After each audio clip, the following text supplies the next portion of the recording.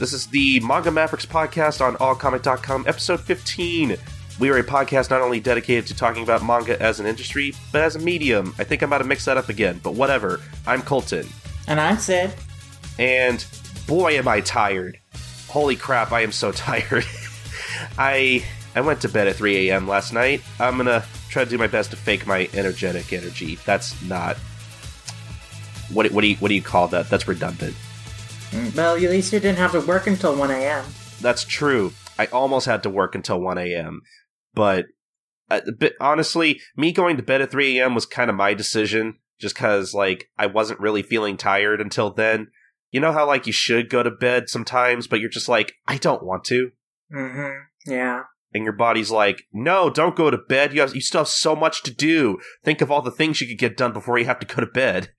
Yeah, I know how that is. My sleep schedule gets all out of whack during the school year because I'm working late night, pretty much at least a couple days every week.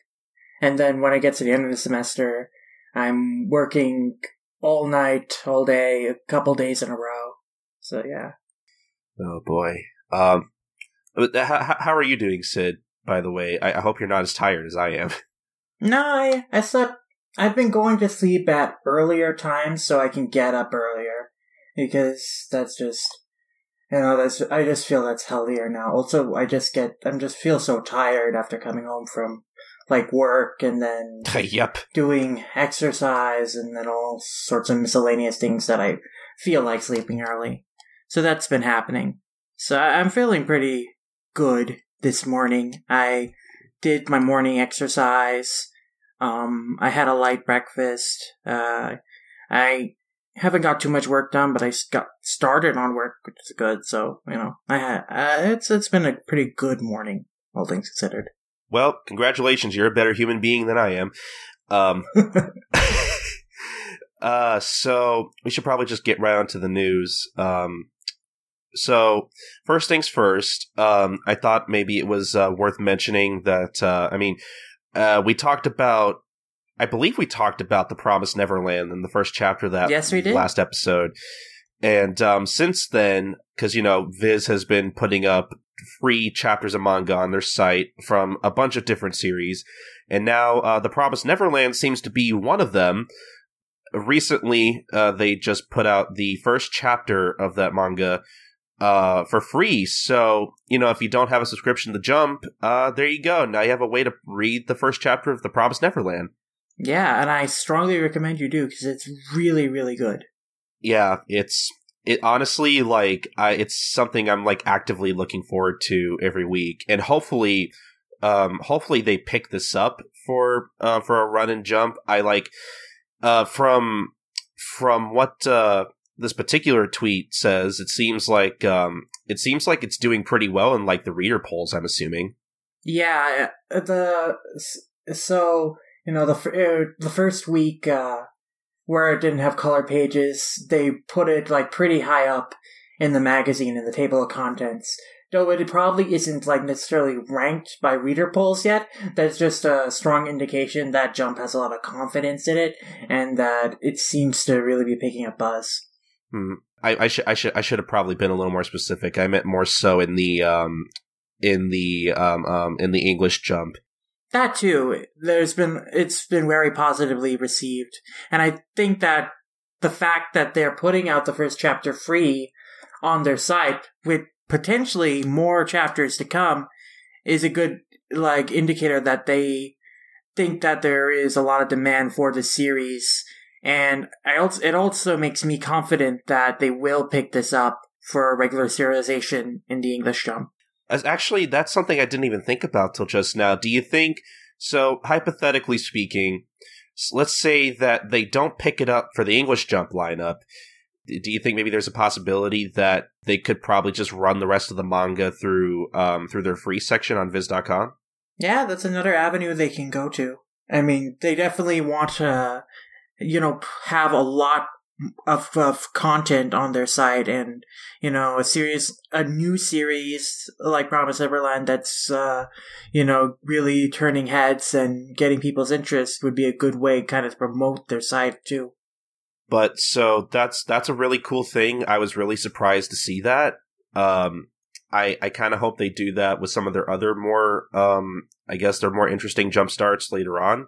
But speaking of the free section, we mentioned an episode or two ago that Viz picked up Astra Lost in Space by Kenta Shinohara, which the only reason, I mean, it sounds kind of shallow, but like the reason I care about that series is because Kenta Shinohara is the man behind Sket Dance, pretty much one of my favorite manga of all time at this point.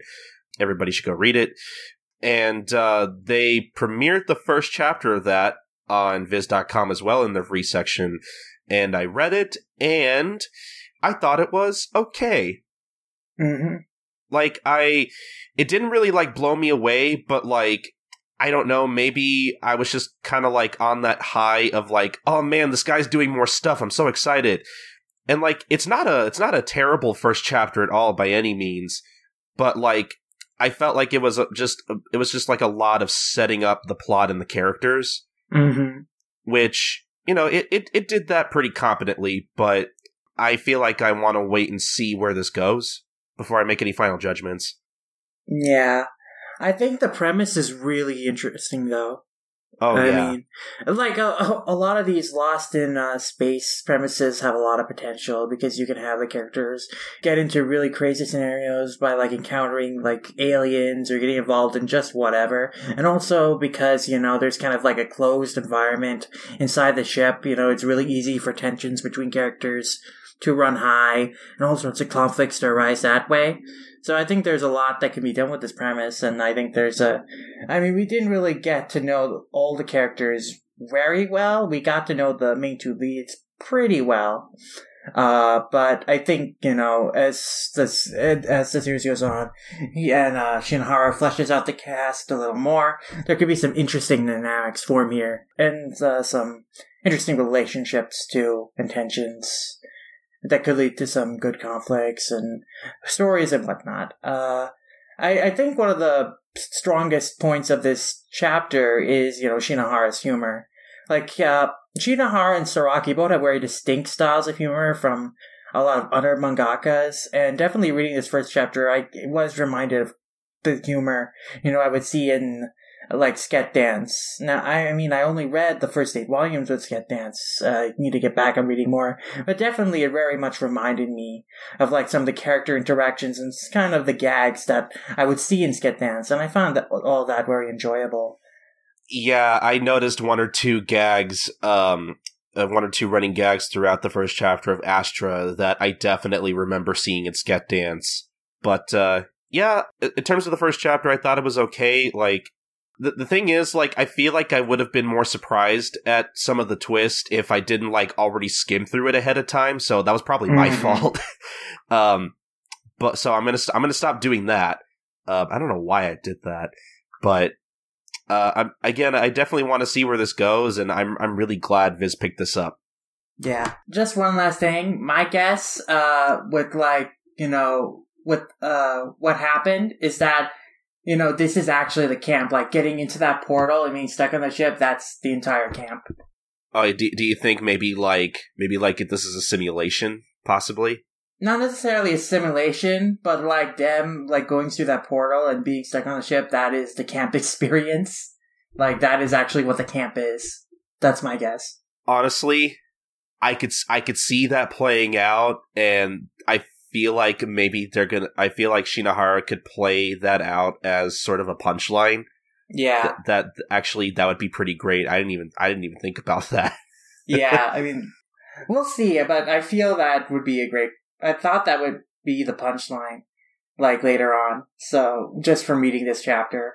And also, you know, there were some comments at the beginning when, you know, Ares was bumped into this one elderly woman who, like, also went to the camp. Like, I feel that probably is going to go somewhere, like, that character is going to appear again or something. Yeah, she's going to turn out to be super important. Well, maybe not, I don't know, but I feel like, she mentioned something about the camp, about her camp experience or whatever. I felt that, I felt that, you know, so there's something up with the camp. It's not like this straightforward thing. like this situation probably is the actual camp. I felt that there's some like hints towards, what's really going on, and then I feel that so that's why I thought that, what happened is actually what's supposed to happen. That's the camp. No, yeah, I could totally see that, honestly. That makes a lot of sense. But, man, I think those are our thoughts on Astra. And I can't wait to read more. But we should move on to the New York Times bestselling manga list. We're going to be talking about two of them this week because I honestly thought both of them warranted some discussion. I guess we could talk about the New York Times bestselling manga list from the week of July 13th. July 31st and August 6th. So right off the bat, I was very happy to see that My Hero Academia Volume 5 landed at number 1 on the list that week. Mm-hmm. So I think that's the first time I've seen a volume of My Hero Academia land a number 1 spot on this list. Really? I thought the first volume went up there once at least. It might have, but I think I remember. I know the first volume when that came out. I know it landed pretty high, but I don't think it got any higher than like number 2 on the list at the time. I don't know. You're probably right. It probably isn't the first time that this has happened, but as far as I can remember, I think it is. But again, I could be wrong. But still, it's still a pretty amazing thing to me to see the series land so high on the list. I think that's very good. Obviously, it's probably selling very well. And then we have Attack on Titan Volume 19 on the list at number 2. I should probably say a lot of releases on this list are our first week debuts. Yeah, a lot of them. Like I think there are only two releases on this list that aren't first week debuts, and they're at the tail end. That's right. And then at number 3, we have JoJo's Bizarre Adventure Battle Tendency Volume 4 at number 3. Good to see JoJo's doing well. One Piece Volume 79 at number 4. Yona of the Dawn, number 1 at Volume 5, which I recently just watched the first episode of this, actually, and I thought it was pretty interesting, actually. I wouldn't mind seeing more of this. Yeah, I'm definitely planning to check it out in the near future. It's good to see that it's had a strong start in manga sales, too. Yeah, like, out of most shoujo titles I've ever seen or read, this is definitely one of the more interesting ones. Like, I saw somebody somewhere compare it, like, to Game of Thrones, which I thought was kind of interesting. And honestly, from what happens in the first episode of the anime, at least, I feel like that's applicable. But I won't say anything more than that. So, to continue on, at number 6, we have Food Wars Volume 13 at number 6. Mm-hmm. So that's good. We have Haikyuu Volume 2 at number 7, along with Haikyuu Volume 1 at number 8, with its previous rank being number 3 on the list, and this being its 5th week on the list collectively. Good job. Yeah, right off the bat, 2 volumes of Haikyuu on the list at the same time is a very good thing for this series and for sports manga in general. And then we have One Punch Man Volume 2 at number 9, with this being its 23rd week on the list collectively. And then we have Tokyo Ghoul Volume 1 all the way at the bottom at number 10, with its previous rank being number 1 on the list, I believe on the list before this one, this being its 57th week on the list collectively. So this was a very good week. It was nice to see a lot of fresh debuts rank very high. By fresh debuts, I mean like new volume releases, and this list was mostly comprised of new volume releases with only 3 previously released stuff being on the list. 90% of them being from Viz. Yeah, pretty much all of them are Viz, except for Attack on Titan. So, yeah, Viz is doing very well these days. That's for sure. Yeah, good list. I approve of this one. I was definitely disappointed to see One Punch Man Volume 1 drop out, though. I mean, it's still represented with Volume 2, but now it's not it's no longer consecutively ranked every week in the top 10. Yeah, but maybe with this next list, maybe that'll continue. I don't know. Sid, why don't you go over the next list for us? Well, in a complete turnabout, Tokyo Ghoul Volume 1 ranks now number 1 on next New York Times bestselling list. I should clarify, August 7th to 13th. So yeah, it went from 10 to 1 again, and it's been on the list now for 58 weeks. Oh, Tokyo Ghoul. We can't ever get rid of you. No, we can't. Nothing we do is working. You're always on the list. Always. Forever. Well, eventually you will end. Yeah, it's only 14 volumes long. But then we'll get Tokyo Ghoul RE, so I guess maybe not. Well, after that we have Fairy Tail, Volume 55, first week on the list at number 2. I don't remember what happens in this volume. I think there's probably like some of the stuff, like maybe it's the fight with Lezio. I feel maybe just based on the cover because Natsu is on the cover. Possibly. I wouldn't know because I feel like this is probably way past where I stopped reading, honestly. Oh, it's far past. This is like current art stuff. Okay. After that, we have My Hero Academia Volume 5, numbers 3, and on the list for 2 weeks. So it was still within the top 3 within 2 weeks. I think that's still pretty good. Yeah, that's not too huge of a drop off. So I'm happy to see that. One Piece Volume 79 holds constant at number 4 for the previous week. Yeah, sounds about right. One Punch Man Volume 1 returns to the list, now at number 5 on this list now for 49 non-consecutive weeks. Come on, make it to 50. I'm sure it will make it to 50, but now the chain of consecutive rankings has been broken, so it's not quite as special as when Attack on Titan was on. Volume 1 was on the list for like 100 weeks or whatever. That's like, I want to say that's like 2 years almost? It is 2 years. Okay, then wow, that is amazing. Uh-huh.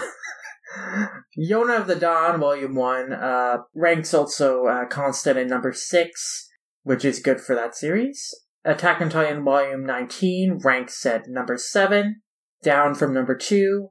Still pretty good, though, but it definitely seems like Attack on Titan is losing a bit of steam, but maybe not, because a related series is on the list at the bottom.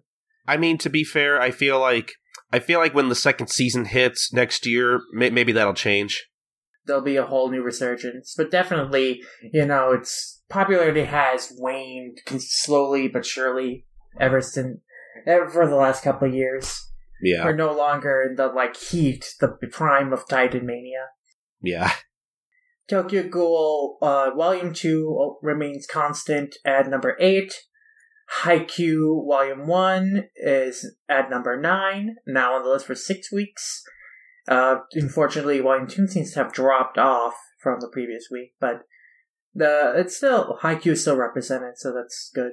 And then finally, we have Attack on Titan, Before the Fall, Volume 8 at number 10. So, yeah, I think that list, I feel like, or this list, I feel like isn't as impressive, but it's still pretty good.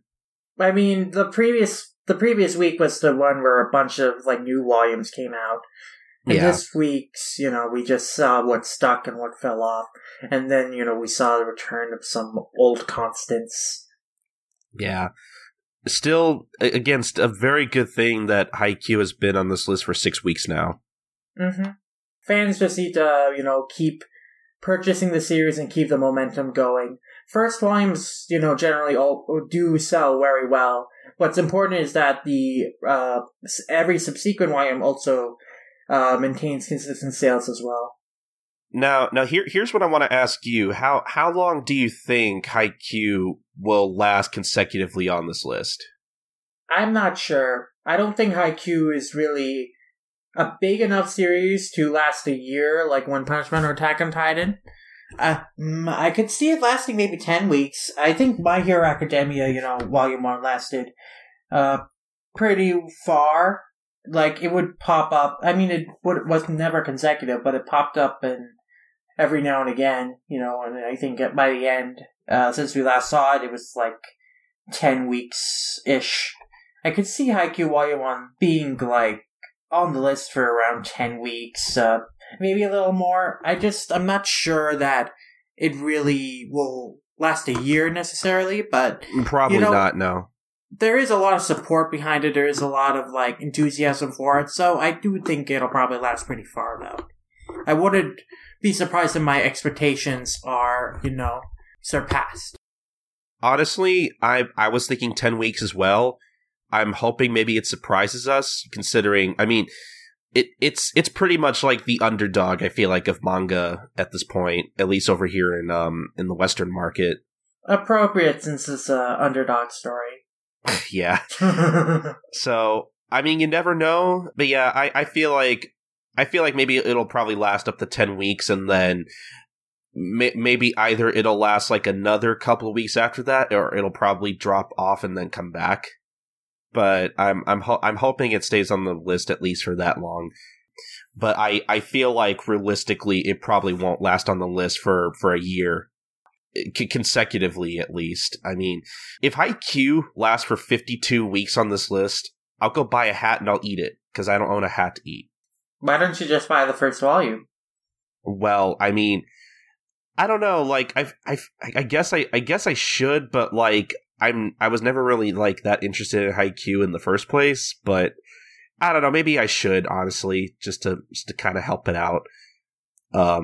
But anyway, so those are the New York Times bestselling lists, and I think we should probably go on to some of the licenses from Viz Media at Otakon, because Otakon happened pretty recently. I don't know, like, I was kind of expecting more license announcements, but then I remembered, oh yeah, Anime Expo kind of, like, had all of them. Yeah. I mean, Viz has licensed a fair bit, maybe not as much as some of its competitors, but still, a fair bit this year already. Yeah, exactly. So one of the first things that Viz announced for license was a series called Sweet Blue Flowers, or as I've seen some people refer to it as Aoi Hana, which I was telling Sid before we recorded that I saw a lot of people on my timeline talk about the series and were really excited about it, and I wasn't really sure why, because I felt like I heard of it, but the more I looked up about it, I was like, man, I don't think I know this series at all, which it's worth mentioning that this series is authored by the same person responsible for Wandering Sun, which is definitely a manga series that's very noteworthy in terms of its subject matter. That's a series I've definitely heard of around that I've been meaning to get to at some point. And from what I read about the synopsis of this particular story, it's also a Yuri title, which we were kind of also talking about before we started recording, that this probably isn't the first Yuri title that Viz has picked up. I don't know about that for sure, but Yuri isn't something that Viz particularly dabbles in, so that was kind of surprising to hear. At least not as much as some other licensors. No, I feel like the king of Yuri titles probably, like, that title probably goes to Seven Seas at this point. Yeah. Like, I literally cannot think of it of what publisher, like, puts out more Yuri titles than them. They recognized that there was demand and there was a market, and they capitalized on it. Yep.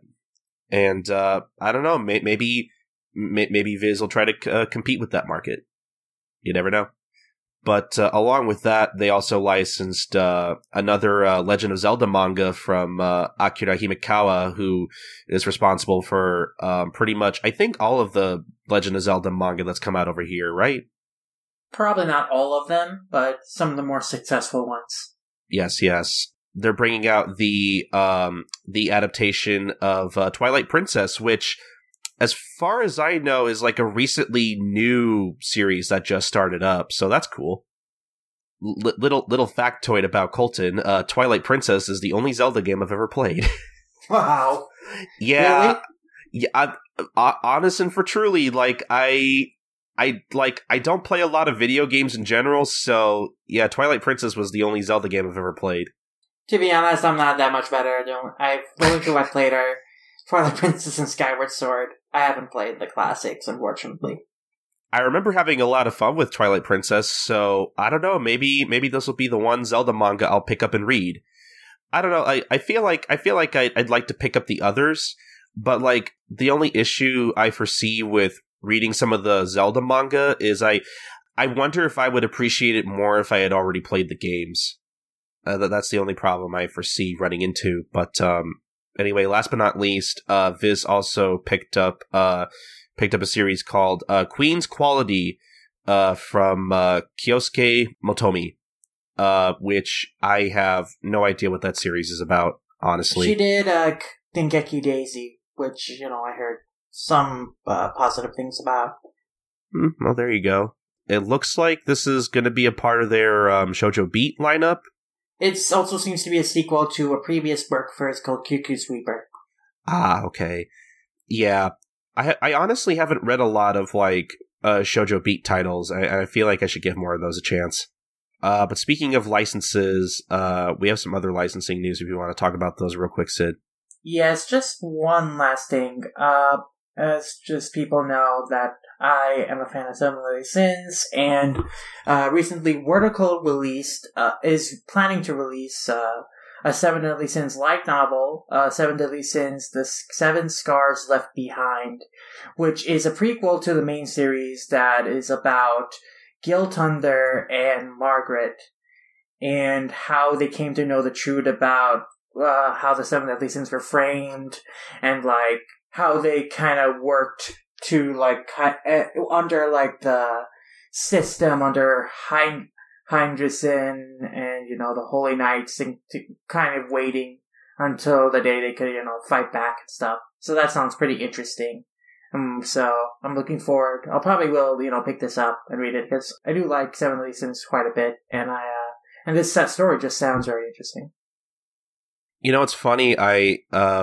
The same friend I watched Yona of the Dawn with, she also is a huge fan of Seven Deadly Sins and had me watch the first episode of that on Netflix. And I thought that was just kind of okay too. But to be fair, Seven Deadly Sins doesn't start off great. Like, the first couple ones are kind of a slog for me. Honestly, I at the beginning, it was like, am I really gonna like this? I don't know. I'm not really feeling this. Yeah. It really picks up though with the introduction of two characters, Bon and King, who are easily my favorite characters in the series, and also have like the most complexity and like depth to them, and also just have a very, very interesting histories and relationships and character arcs. But then from there, just the series as a whole, after they show up, just starts, getting more fleshed out. Like, there's some cool action scenes, like the plot, like, gets a little deeper in terms of the intrigue, and then some more interesting things, and a lot of interesting things start happening, and it becomes a lot more fun. And so, I think it's definitely worth sticking with the series through that kind of mess stretch at the beginning to get to really fun stuff. The only, really hiccups I felt with the series after, the initial couple arcs is, the introduction of the power level system or whatever, which I felt is unnecessary and, doesn't really even go anywhere necessarily after a while, I don't think. Well, not go anywhere in terms of, it has a definite impact on things, characters, in Dragon Ball, eventually just are able to kind of undermine the power level mechanics. So I'm not a fan of power levels as a concept in general. So I thought that was a hiccup, but it did not detract from the series too much, and it really had a really great stretch recently. So yeah, I think Seven Deadly Sins is at a pretty good place right now, and I'm quite enjoying it. Yeah, eventually I'd like to start reading that as well. But yeah, there you go. We're getting a Seven Deadly Sins novel. I was about to call it Seven Deadly Seas. That's not the title of the manga. We should probably talk a little bit more about the My Jump app, which we talked about previously on the last episode. Just in case you don't remember, The My Jump app is a smartphone app that was recently released for the iOS and Android, I believe, over in Japan, where basically users can make up their own digital Shonen Jump lineup. They can be quote unquote the editor in chief of some sorts, as they worded it. So we have a bit more information about that in terms of prices and even like a little promo that recently came out on YouTube that. Unfortunately, I can't read Japanese, so I'm not exactly sure what the hell they're saying. But I feel like I could probably make a pretty safe assumption about how this app actually works. I was kind of speculating last episode about how maybe the app lets you like basically. I thought maybe the app would like let you read issues of Jump every week, but, give you the option to take out maybe a couple of series you don't really care for to read and maybe just put in some like catalog titles for stuff you don't want to read. That's what I thought maybe this was going to be, but it looks like from the promo that they put up on YouTube, it looks more like, cause the app apparently is going to have 200 catalog titles available to choose from, and basically you have the option of picking either 10 catalog titles or 20 catalog titles depending on how much you want to pay for the service. And it looks like you'll be able to make your own Jump lineup from scratch, and apparently the app will also offer new free manga daily. So that's kind of interesting. If you had access to this, would you have preferred that you got to maybe would you have preferred making your own Jump lineup from scratch, or would you have rather maybe just been able to replace a few series in like the current Jump lineup? Probably the replacement option, but the creating your own Jump lineup from scratch is a fun idea too. I think though that it's like more useful in Japan, where they're gonna give you access to a catalog of like such a vast quantity of titles, some of which are probably out of print now, than it would be like in the U.S. where Wiz doesn't have like everything that Jump has ever run. But they probably don't. They certainly don't have 200 Jump titles. They have quite a few, but they only have really the most popular ones, and those aren't really hard to find, Yeah. So, if I was living in Japan, definitely I would use this. I would definitely get the service to read stuff that, I would not be able to access otherwise, or couldn't easily find otherwise in print. But I still think it's a neat idea. I definitely think Viz could try it out over here. I do think there's, like, some market for it. Yeah, I wish we had some kind of opportunity for this kind of, like, customizable Jump lineup.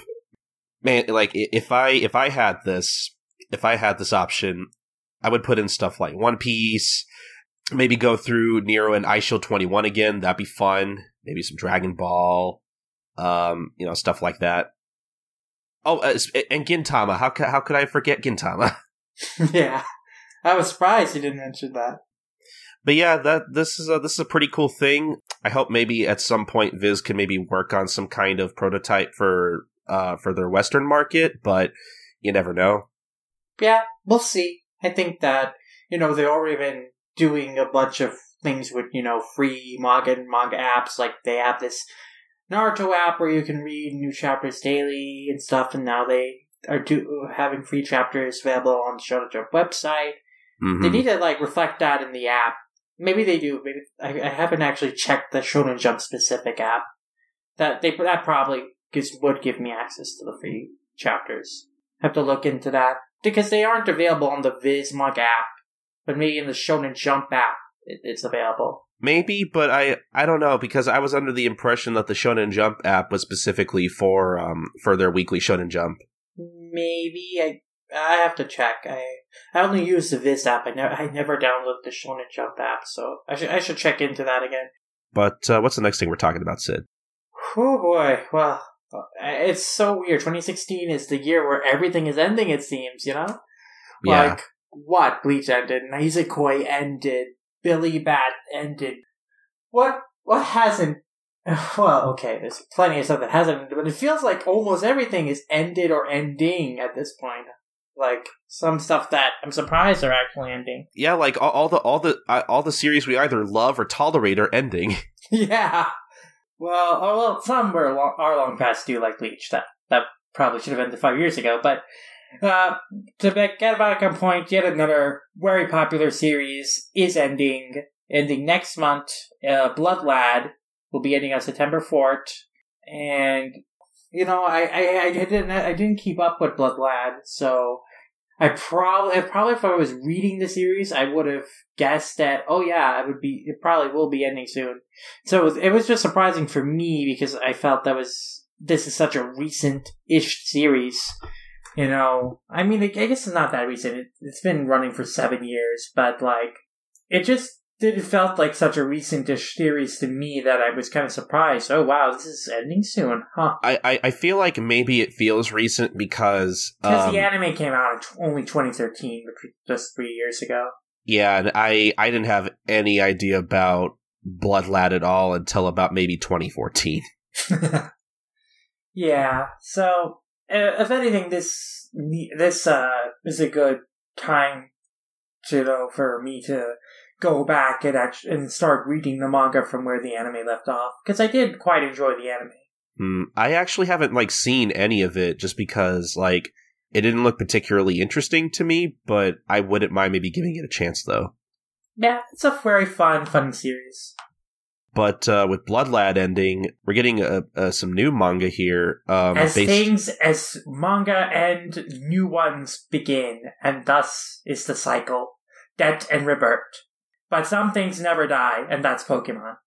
Pokemon Mania is going stronger than ever. 20 years, and people are still playing Pokemon. In fact, more people are playing Pokemon than ever, because everyone's on their streets playing their Pokemon Go. When I'm at work and I'm walking around during my lunch break for my mid-afternoon exercise, I see people on the sidewalks playing Pokemon Go, even though they kind of screwed up the app. Niantic, you should fix that tracking system, seriously. But yeah, and people still talking about the anime. Everyone was in a huff because, gosh darn it, Ash lost another league tournament, even though he finally got to the finals this time. Though I should say that I'm satisfied because the match itself was extremely good. XY is the best Pokemon anime, I think, now. But yeah. And of course, all this Pokemon media is still going strong. Viz is planning to release Omega Ruby and Alpha Sapphire arc of Pokemon Adventures, next month. There's just all sorts of Pokemon news. They're releasing, a quote book of, inspiring Pokemon quotes, in October. Seriously. Wow. People thought Pokemon would just be a fad, but it has become a deeply ingrained part of our popular culture. Yeah, surprise, surprise. People love Pokemon. Yeah, so a big part of that, of course, is games. Everyone's been excited and talking about, Pokemon Sun and Moon coming out later this year. And of course, naturally, we're going to be getting a tie-in to that. Not just an Adventures arc, it seems, though. This is a completely new Pokemon Sun and Moon manga based on the games about a kid and his Rockruff, presumably taking the island challenges and the based on the Sun and Moon games, which there isn't a whole lot of new information about this yet, but I do kind of just from the promo image, this kind of the art style, and depending on if it gets released by Viz over here, I might check it out. I'm of course very much looking forward to seeing Pokemon Adventures start its Sun and Moon arc after it completes the Omega Ruby and Sapphire arc and the XY arcs. But yeah, so that's basically it. Another Pokemon manga coming out could be a good time. Yeah, I can't imagine that Viz wouldn't pick it up.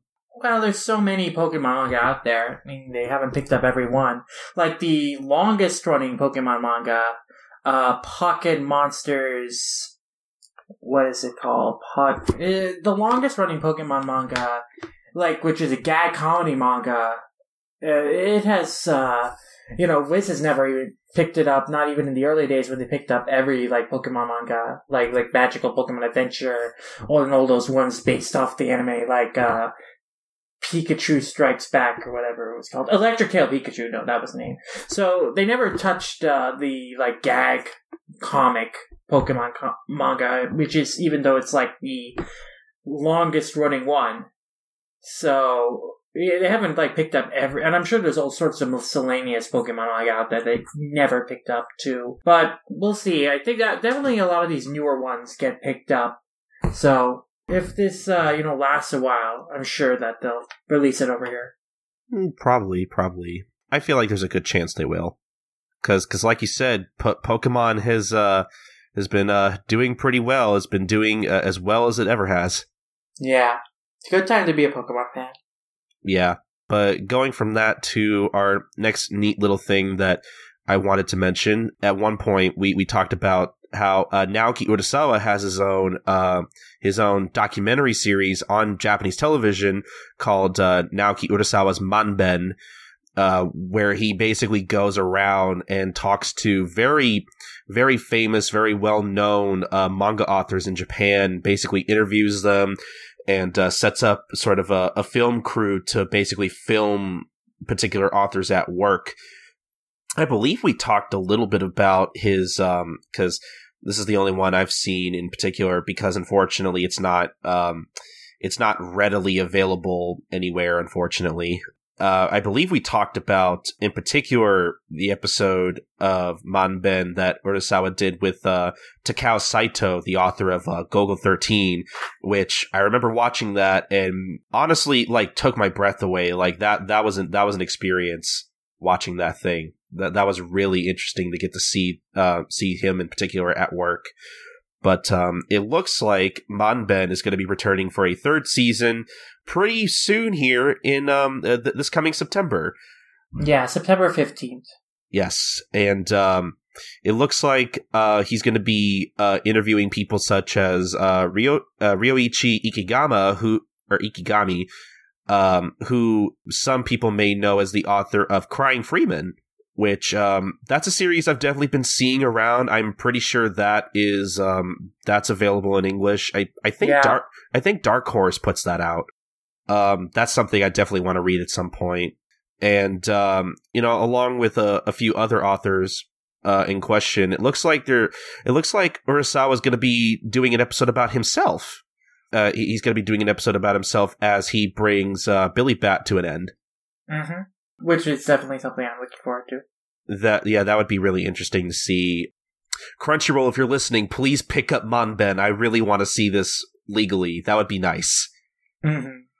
But I thought that was worth mentioning because Manben, I feel like, is it's such an interesting, I don't know, it's not exactly I don't know. I feel like it's a really interesting concept for a television series, considering, who is behind it and everything.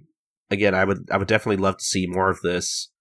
But anyway, speaking of creating manga, it looks like we could be looking forward to something from a certain manga author that everybody might have heard of, maybe. Yes, in a recent joint interview between between Masashi Kishimoto and Yoshihiro Togashi, Kishimoto mentioned that he is working on his next project and that there will be an announcement for it sometime within the next year. So definitely, now that, he's had time to cool off after working on Boruto and getting all the arrangements for the manga version and all of that, he will be finally starting to move on from the Naruto series and do another original project.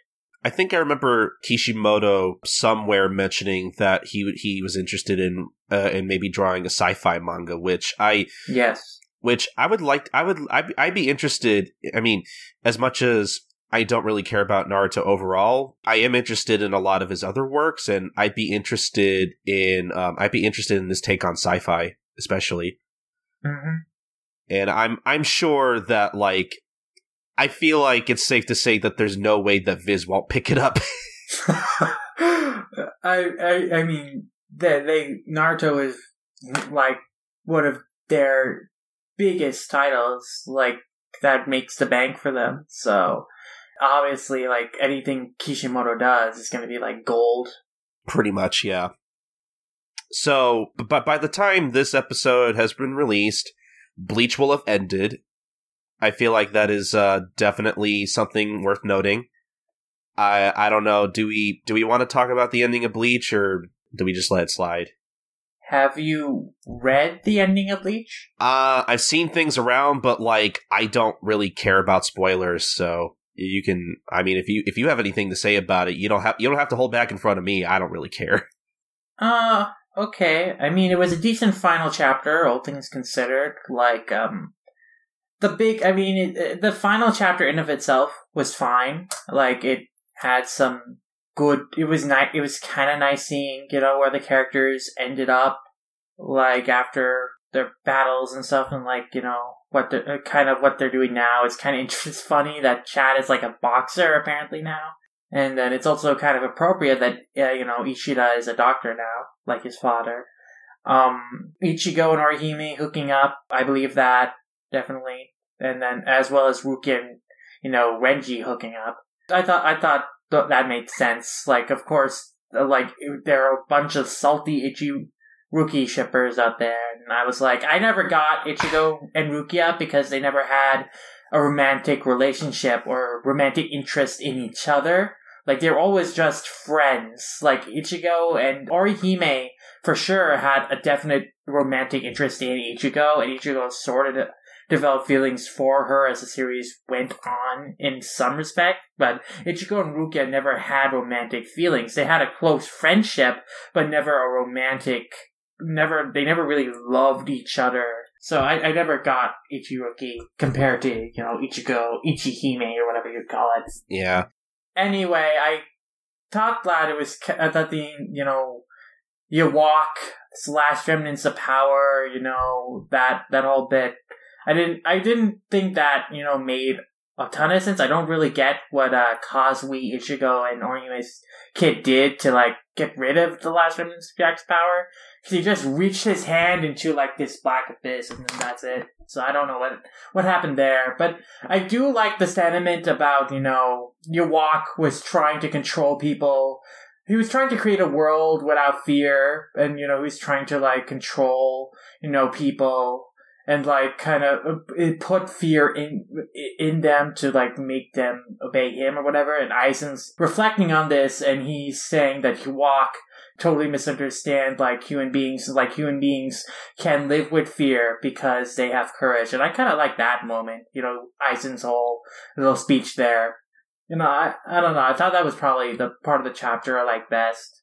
But, if I was more emotionally invested in these characters, I would probably be satisfied with, I probably would find this ending very cathartic, because there's some pretty nice character moments in there. And like the ending with Ichigo and Rukia's kids meeting is kind of cute. So, it's not, as a final chapter, it's not really a bad ending at all. It's pretty good. It doesn't really feel like earned necessarily. Well, maybe it's earned, but in terms of the events of the series, I don't know, because Ichigo really didn't have that much to do in the final arc, when you think about it. So that's a whole nother spiel. Basically, the final chapter itself was fine. It's a decent ending. The arc that preceded it was awful and was completely frivolous and, like, went on way too long and had so many problems. Maybe not, I don't know. It wasn't as completely pointless as Fullbring arc, because it did progress things, it did answer some questions. So don't even get me started. I guess it had some value, honestly. Honestly, the concept was something they needed to do, Kubo needed to do in Bleach, and it would have been a good arc to end the series on if he had written it better, and but, it's a whole other spiel. I can go on about the problems in Bleach on a later date. The point is, ending itself is fine. I don't think the ending is a bad ending at all. In terms of just that final chapter. That is fine. Like the how Ichigo beat Yawak and all those other things that happen at the climax of the arc. That's all pretty lame and bad and stuff. But the final chapter itself is fine ending. Well, there you go. The most I took out of that final chapter from what I skimmed of it is that Ichigo has that same weird short hairstyle that shows too much of his forehead, like Naruto did at the end of Naruto. Yeah, he aged. He's starting to bald, I guess. I don't know. I kind of hope when Gintama ends, they kind of make fun of that. That would be amazing. That would be good. But anyway, so basically, with Bleach ending, in that same issue of Jump, we did get an announcement of some sort. One that I'm sure everybody wanted. I completely forgot about the announcement. I was just going on so much about talking about the ending of Bleach. I really got the point was to get on to telling about the announcement. What was that announcement, Sid? What was the thing that everybody wanted? That everybody totally wanted? Yeah, so 2016 is the year where every manga is ending. It's also the year where every manga is getting a freaking live-action movie. Yep. Tokyo Ghoul is getting a live-action movie. Gintama is getting a live-action movie. Lone Wolf and Cub's getting a live-action movie. Full Metal Alchemist. And Full Metal Alchemist is getting a live-action movie. And joining their ranks is now Bleach, which is now slated to have a live-action movie that will come out in 2018. The biggest takeaway from this is that now there was an interest in from some studio, I think Warner Brothers, to make an Hollywood-produced Bleach movie. Now it's going to be Japanese produced, so I'm assuming the rights to that have expired. So now they're going to be making one in Japan. So okay, I don't know. I think that it could work if they, I think that as a lot of people have, said. When thinking about the subject, that a Bleach live-action movie would work best, like, if they focused it on the Grand Fisher storyline, but really the content from the first 3 volumes in particular, just focus on that, because there's a good, emotional center there in, Ichigo, his relationship with his mother, and then trying to avenge her death at the hands of Grand Fisher and all that. That could make a good movie, that arc. Yeah, I remember really liking a lot of that stuff the first time I watched it, actually. Yeah, it's probably some of the stronger, emotional moments, and stronger moments of Ichigo's character in particular. But, basically, I'm worried, though, that they're gonna try and cram in Soul Society stuff and get all the popular Soul Society characters in there, like it's Guy or whatever. It didn't work when Kubo tried to introduce, 20-plus characters at once in Soul Society. And I don't think it's gonna work in live action form or movie form, I guess. It sort of worked in Soul Society because that arc lasted 3 years, so by the end of those 3 years, you actually knew all those Soul Society characters because they've been given time to develop over the course of 3 years.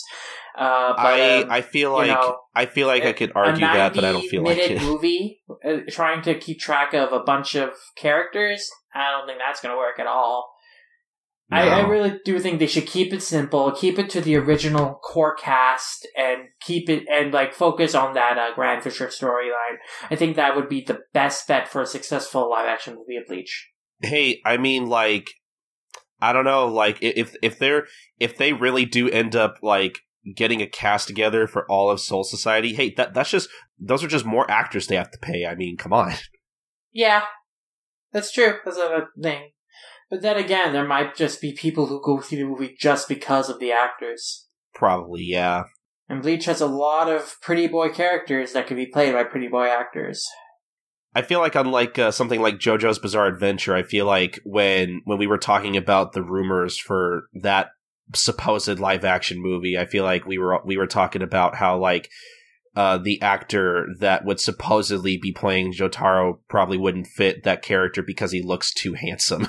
Yeah, he doesn't look the part of a delinquent, kind of rugged, manly guy. He seemed kind of thin and gangly.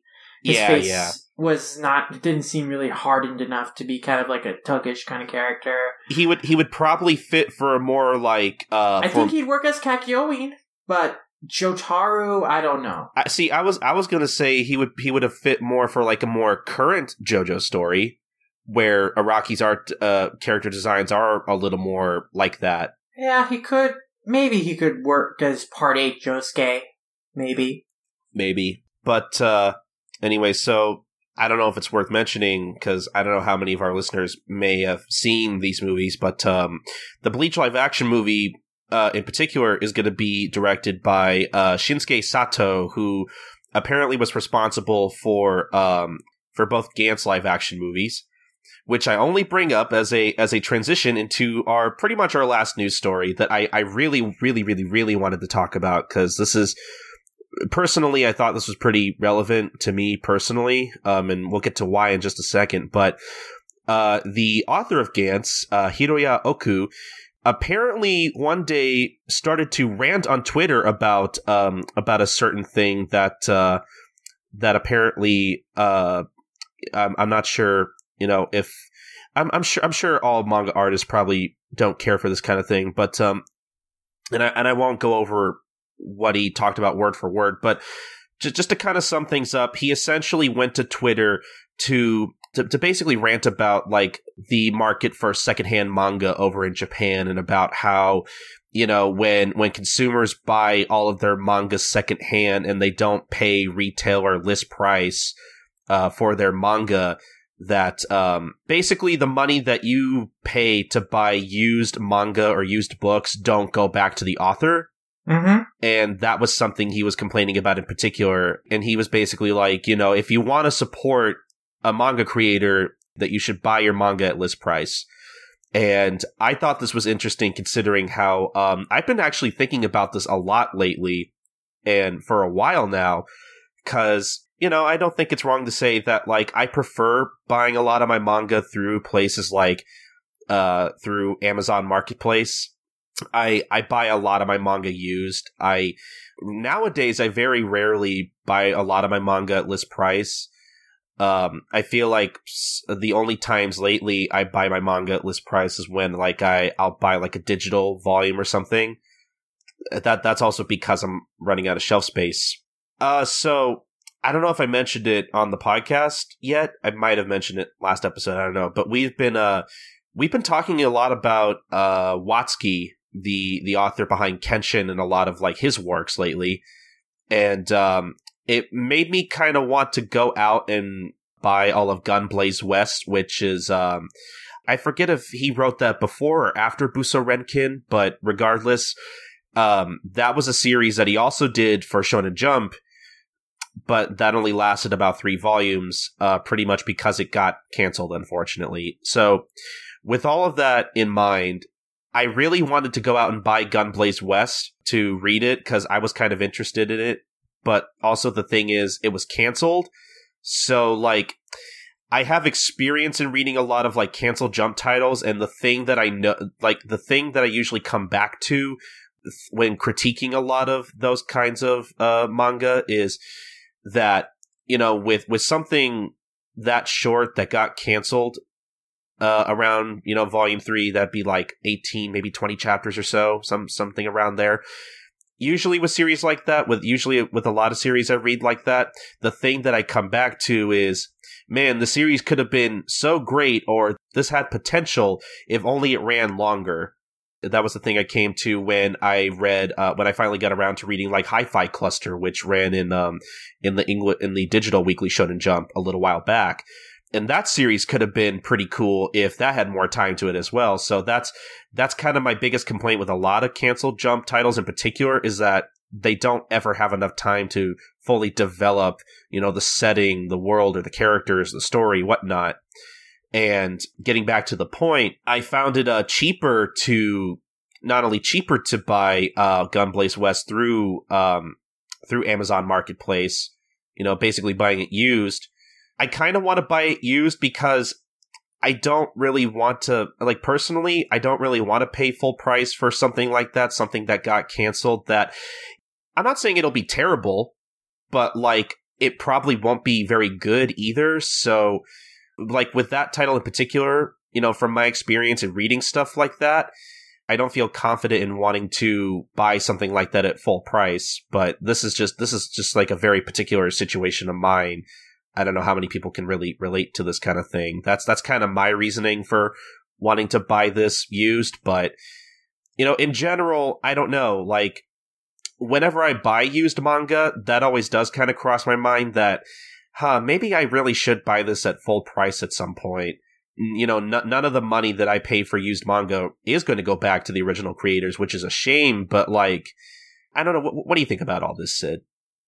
I mean, it's true. I mean, if you buy used secondhand manga, it's not going to go back to the publisher, much less the creator.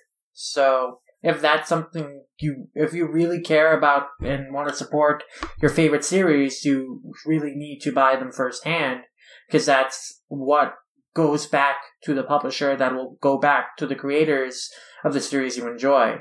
Now, that doesn't mean that you shouldn't buy secondhand books at all. Like, there's a whole bunch of circumstances. Like, not everyone can, like, pay, like, full price for something, like, right off the bat. There's a whole bunch of financial situations. And there might be some things that you can't, like, find firsthand. Or, like, or can't buy from the publisher. Like, it's not in print anymore. So you're gonna have to buy that secondhand. Actually, for example, I've mentioned a couple times before that I'm in the middle of trying to collect all of GTO, or Great Teacher Onizuka. And that's out of print. Yep. Those aren't in print anymore because it was a Tokyo Pop thing. And that's an example of something that you literally cannot buy without delving into the secondhand market. Right. So, yeah, if you buy those used GTO manga, for example, that money is not going to go back to the original publisher in Japan. It's not going to go back to the mangaka. So, if you really wanted to support the mangaka, that's something you were concerned with, you would probably try and buy the Japanese volumes if they were still in print, if the English volumes weren't available. But, maybe if you don't read Japanese, then, you can't actually maybe enjoy, reading the manga, which is, like, what the point of, like, buying the manga would be. So, why wouldn't you just buy the secondhand books? And here's the thing, is that those books have to go somewhere. And it's a waste to just not, like, it's a waste to, discard them, or, like, put them in hands that will, people who will read them. Yeah. Used books are an important part of, actually, the publishing industry still. Like, it doesn't directly, feed money back to the original creators, but it is a very important, like, part of, the stability of, like, the publishing industry. And so you should always, if you really care about supporting a series and supporting a creator you would like, you should have to buy your manga firsthand from stores, from the websites of the publishers. But if you, like, just want to read something and it's not necessarily available otherwise, or if you see some books, like, at a secondhand bookstore that you want to enjoy, there's no need to feel guilty, and there's no shame in doing that. Those books should be read by someone, and they're out there. You might as well read them. And I understand why the Gantz mangaka, was complaining about this, because if the secondhand books are all that's being, circulated and all that's being purchased among fans, then no new first printings are being made from the publisher, and there aren't as many sales, there aren't as many first-hand sales being done. But at the same time, that's just an inevitability when you build up such a backlog of books, and when you have so many books being printed. There's going to be a lot of, content out there. There's going to be a lot of books being published out there that, eventually people might not need anymore, or might not have room for anymore, so they'll have to put them up for sale. And then there might be someone who comes by who's interested, and they have no reason not to take the books off someone's hands. Like, those books still, if those books are still perfectly good, they should, and they're still, like, worth reading, I will say this is that it's only a problem for fans who only buy secondhand books, even though they really enjoy a series, but they have the financial means to support the series, but they don't do so, and they just read secondhand books or just scans. Scans are worse than buying secondhand, because at least you're buying the physical book. Exactly. Yeah. Like, you're not paying money back to creators, but you're kind of feeding still the chain of, like, the publishing industry in some indirect way. But, like, that scans are, like, a way bigger problem than, like, reading secondhand books. Yeah. But basically, it's only it's only really something you should be guilty about. If you have the means to support a series and you want to support a series, but you're not doing so just because it's easier to get it secondhand.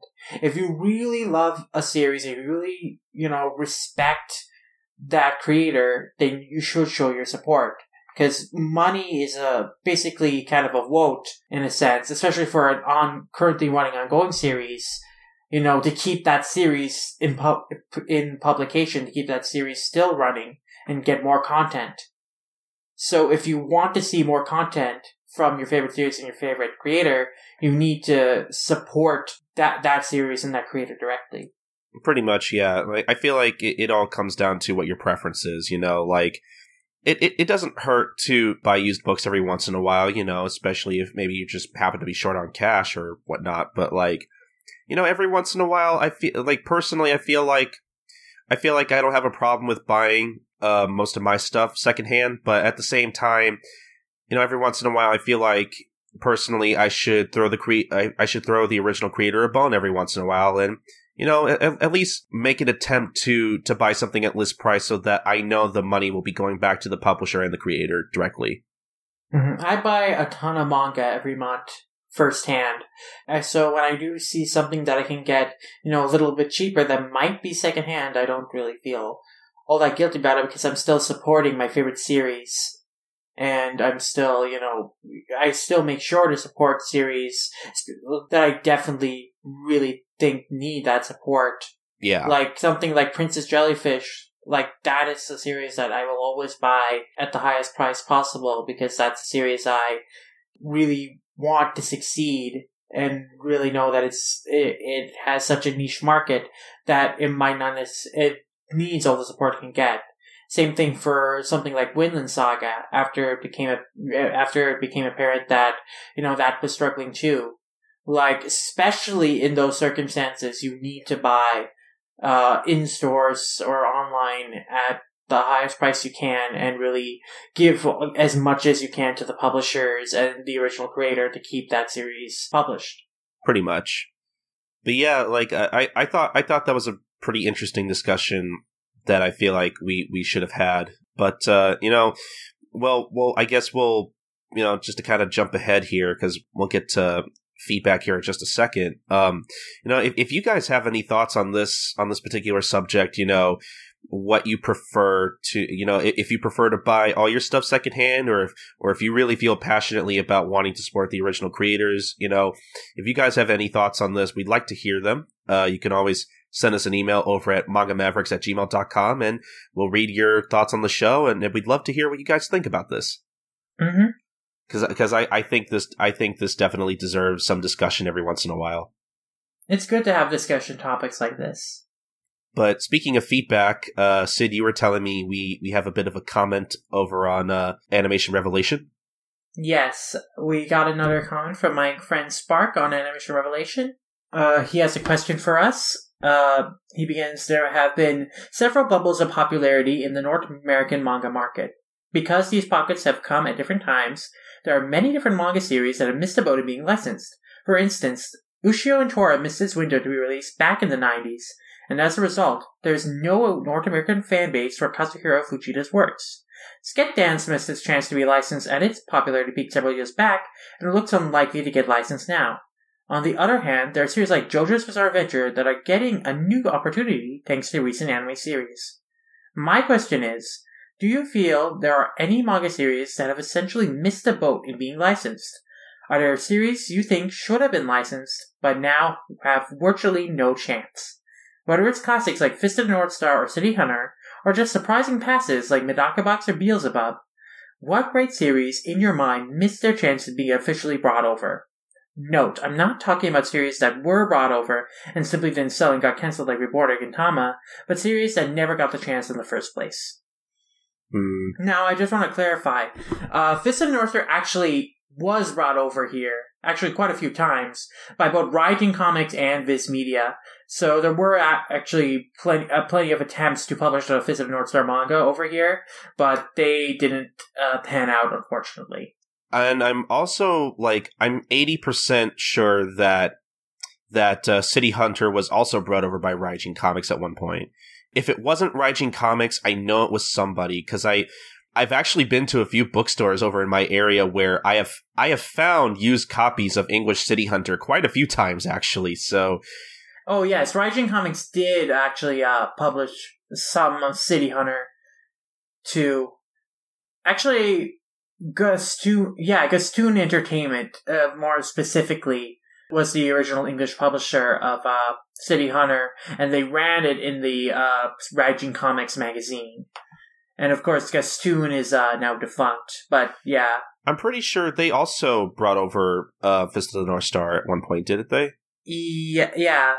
They brought over Fist of the North Star, and actually Fist of the Blue Sky, the sequel spin-off to that. They brought over quite a few stuff, like Baki the Grappler and Slam Dunk originally, but, they never had much success with their titles.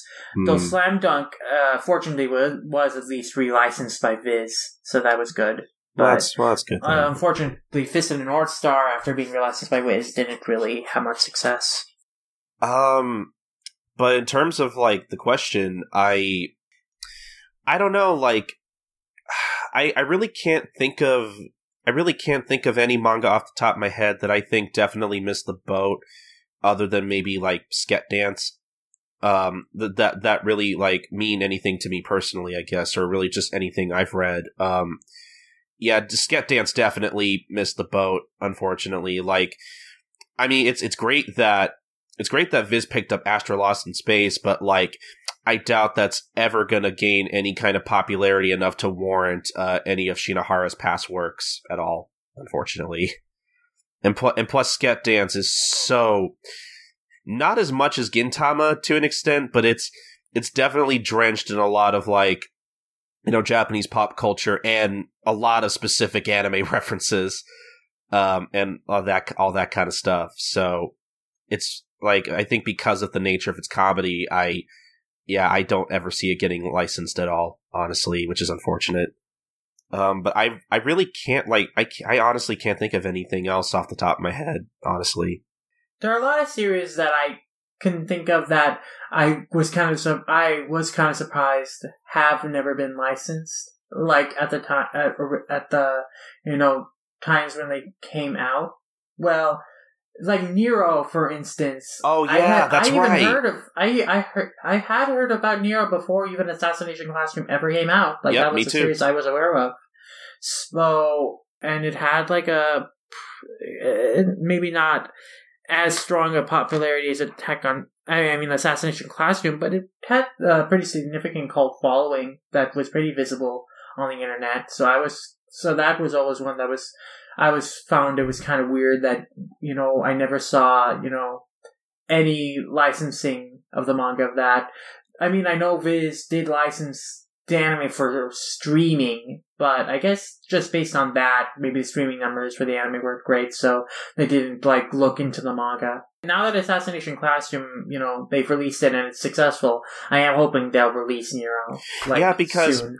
Honestly, I've always felt like Nero was a good, I don't know, I feel like Nero, if it were ever released over here, I feel like it could potentially maybe not gain the exact same following, but I feel like it could I don't know, I don't know, I used to think that maybe it could do as well as Death Note. I don't remember what my reasoning was for it though, so I feel like maybe that point might be kind of mute, but I feel like it's a I feel like it has it like it's a good combination of like a lot of like similar aspects of like Death Note and like and other comedy series such as Bobobo, which is relevant because Yoshio Sawai, or not Yoshio Sawai, that's the author of Bobobo. Oh my god, I am blanking on his name. Yusei Matsui. I cannot believe I was blanking on his name for that long. Yusei Matsui used to be an assistant on Bobobo, so that's pretty relevant. But no, like, I feel like Nero, and that's another thing, I can't believe I forgot about Nero. I feel like, yeah, like you said, with the success of Assassination Classroom, that maybe Viz will take the plunge and maybe they'll take a chance at licensing Nero. Like, I would love to see that happen, and I'm hoping that when Matsui makes his appearance at Nero Comic-Con, that maybe Viz will surprise us and be like, "Yep, we're bringing out Nero. You're welcome." But there's titles like Nero that I think that here and there that I'm kind of surprised that we never saw, licensed over here. I think though that the biggest one for me in terms of stuff that I feel really missed about, but really should have been brought over, are Mitsuru Adachi's manga. Because he is big in Japan, like his series are big, like touches as big as Slam Dunk in terms of popularity, if not bigger. Like they play the freaking anime opening at baseball games in Japan. Oh wow. It's just that iconic. And his other works, H2, also is really successful.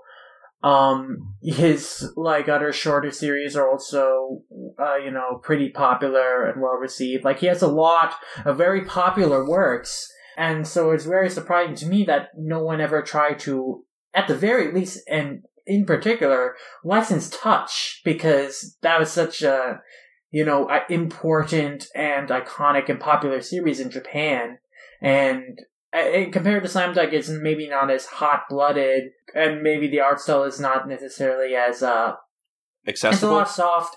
Well, Adachi's art style is very soft. It's it's more cartoonish than, Takahiko Inoue's art. So, oh, yes. I mean, and he also really titles in baseball, which, doesn't involve as much physical contact with other people, maybe as basketball or football and stuff. So, there's not maybe as action elements in it. But the thing is, it's just such a benchmark series. It's one of the highest selling manga of all time that it still boggles my mind that no one ever tried licensing it way back in the day. Now, there is one work of Adachi's that, was, released over here. That's Cross Game. That was very well received. It's critically acclaimed. I don't know if it did amazing, but it seemed to do well enough. But it didn't do well enough, it seems, to, really get the push to get Adachi's back catalog of works brought over here, which I think is a real shame, because he was, alongside Rumiko Takahashi, was kind of the person who really built Shonen Sunday in terms of, making it into kind of the magazine it became in the 80s and 90s.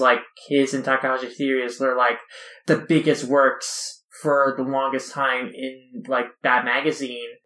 And only really when Conan started to pick up that they kind of start to fall off a little bit. But even now, Adachi's still making manga, and that is doing pretty well. Mix, his current work is still, still sells decently, and seems to have a fair, popularity, even if it's not quite as big as, some of his earlier works. And I would love to see, Mix get, licensed. At least some of Adachi's newer manga get licensed. So, but yeah, definitely just going back, Adachi's, entire catalog of works, that is the one mangaka where I'm just, kind of baffled that no one has ever made the push to really bring his stuff over in a larger capacity than just Viz releasing Cross Game. Because, at least with some other mangaka, at least with some other series, rather, like, there have been at least efforts to bring things over. Like, there was an effort to bring over Fist of the North Star. There was an effort to bring over City Hunter. There was an effort to bring over Bastard. You know, there's plenty of series that there was efforts to bring over. That there was no effort to bring over Touch. So that's when I think of this question, that's the one that immediately comes to mind, because that's the one that still makes me wonder to this day why they never tried to do, why there was no one ever tried to license it. But I think that answers the question, right? Mm-hmm. Okay. And that was a pretty good episode. I enjoyed a lot of the discussion there. Yeah, it was really good. Anyway, I think that's going to be the end of the episode. Thank you, everybody, for listening to this episode of Manga Mavericks. Sid, where can the good people find you? You can find me as @LomRamayasha on Twitter and my anime list. You can also find me under that name at Animation Revelation, which is where I hang out most often, and running a greatest anime episode competition over there. It's a lot of fun. You can check that out. Also, you could check me out on my Tumblr, Sid Gupta's Awesome Art blog, which I've been updating a lot more content on there regularly. So if you're interested in my art at all, you can go over there and check that stuff out.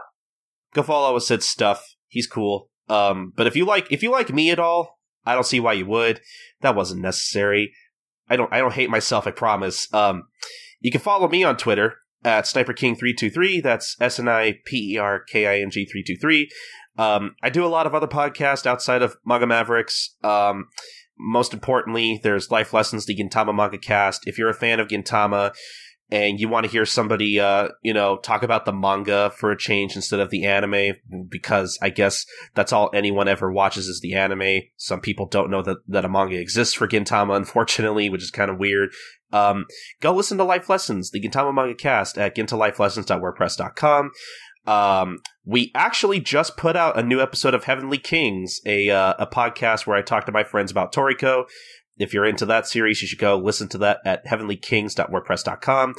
Last but not least, there's also One Podcast Prevails, which is, it's pretty similar to the structure of Life Lessons, if you ever listen to that. Except, I talked with my friend Doctor over from the Ass Backwards Anime Podcast about, Detective Conan / Case Closed. We just recorded for that pretty recently. Hopefully soon after this comes out, there'll be an episode of that out pretty soon. You can listen to that at onepodcastprevails.wordpress.com. And that's pretty much it for all my other podcasts. But as for the site, as for allcomic.com, you can find more of Manga Mavericks. You can find more of the podcast at all-comic.com. That's where we obviously put up all of our episodes. You can follow us also on facebook.com/all.comic and on twitter.com/allcomic_. You can also email us anything about manga in general, any of the topics we discussed on this episode. We'd really like to hear your thoughts on some of this stuff at mangamavericks@gmail.com. But the most important thing is that you subscribe, rate, and review us on iTunes. We would really appreciate it. And I think that's going to do it for this episode. So this has been episode 15 of Manga Mavericks, and we will see you guys in the next 2 weeks for episode 16. Bye, guys. Sayonara.